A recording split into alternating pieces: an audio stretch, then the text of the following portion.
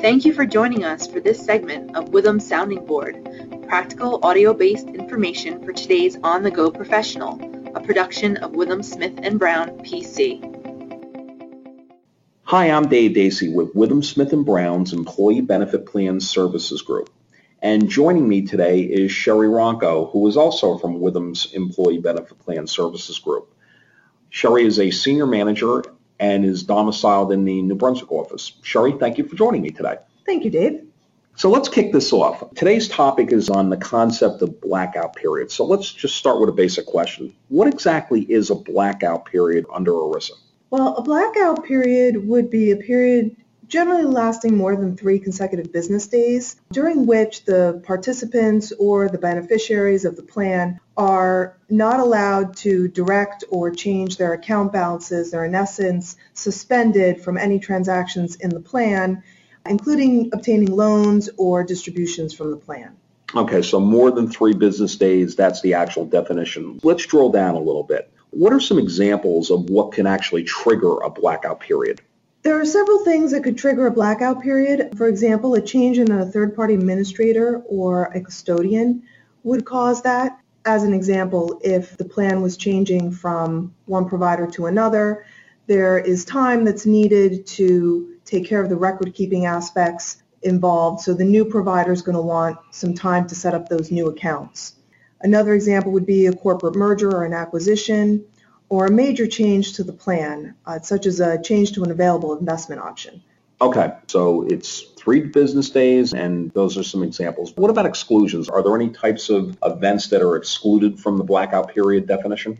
Yes, suspensions that are required by federal securities laws, or suspension in accordance with a qualified domestic relations order. Those are both excluded, as well as any regularly scheduled suspensions, which are usually disclosed to participants in a summary plan description or in a participant enrollment form. Yeah, I guess the theory being that the summary plan description occurred earlier, so they really were put on notice and it's part and parcel with the plan. Exactly. Yeah, so, okay, well, let's move on. Let's get into the notice rules. When there's a blackout period, there's a requirement to have a notice. What exactly are those rules? Well, Sarbanes-Oxley added ERISA Section 101I, which requires plan administrators to provide plan participants with generally at least 30 days notice. It can be up to 60 days advance written notice, but they don't want it to be more than 60 days. Really, the theory there is that if you provide more than 60 days, chances are people are going to forget. That's too much of a time period. So between 30 and 60 days is ideal. And that's triggered from the start of the blackout period. Okay, so we know that if there's more than 3 consecutive business days, that at least a portion of the plan is going to be out of action with respect to the participants. And if there's not otherwise an exclusion, that there needs to be a notice that's produced. What type of information is included in the blackout notice, Sherry? The blackout notice should include the reasons for the blackout, the investments that are subject to the blackout, and the beginning and ending dates of the blackout period. So in the example that I gave before, if you've got a change in an investment custodian, the notice should say your blackout period will be from X date to X date. The reason for the blackout period is due to a change in the investment custodian, and all of the investments of the plan will be subject during this blackout period. You also want to give participants a contact for who they can ask questions to regarding the blackout period. So, for example, somebody at the company, a name of somebody or a department name, as well as an address and a telephone number so people know where to call to get further information about the blackout period. Interesting. Your blackout period notice also should include a statement about participants' rights and the fact that they've been temporarily suspended, as well as a statement that participants should evaluate their investment decisions given light of this blackout period and the change in their right. If more than 30 days advance notice isn't given to your participants, a statement that federal law generally requires advance notice and an explanation as to why you couldn't give your participants 30 days notice is needed. Okay, so we've got the details on what goes into the notice. How does the notice have to be furnished to the participant, Sherry?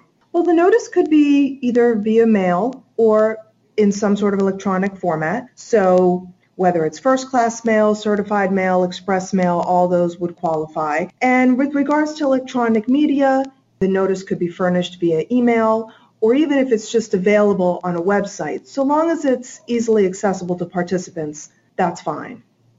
Okay, great. What exactly happens if the plan doesn't follow the blackout notice rules? I imagine there's penalties. Can you maybe talk about the penalties for noncompliance? Sure. Well, the Department of Labor can assess a civil penalty of up to $100 a day per individual for failure to satisfy these notice requirements. So $100 per day per participant. Yes, so if you had a plan with 1,000 participants, we're talking about a lot of money for failure to do blackout notices. Yes, it could add up quickly. Oh, okay. I guess we better make sure we do the blackout notices, or at least that our plans make sure that we do the blackout notices. Okay, one final question today, Sherry. What types of transactions are excluded from the 30-day blackout notice requirement, but may still need to be made as soon as reasonably possible? Well, if there is an inability to provide the notice due to some sort of unforeseeable event that's beyond the plan's control, for example, a hurricane in the area's out of power, you can't possibly provide this notice. Another example would be if the plan is in a bankruptcy. So, for example, any kind of deferral of the blackout period, which would result in a violation of ERISA. So, for example, in a bankruptcy where the company stock is an investment of the plan, you might not have the time to give that 30-day notice. But it would be imprudent not to cease transactions with that bankrupt entity. Exactly. Yeah, that's a good point. Any other situations? In a merger and acquisition transaction, that's another area where you may not have 30 days notice to give participants enough time. Okay, great. Well, I think that really does a terrific and concise job as far as going over the blackout notice period rules, Sherry. Thanks a lot for your time, and thanks for making clear that this interesting topic. Appreciate your time. Thank you, Dave. You've been listening to Witham Sounding Board, practical audio-based information for today's on-the-go professional. How can Witham help put you in a position of strength? Contact us with your feedback or suggestions for future podcast topics.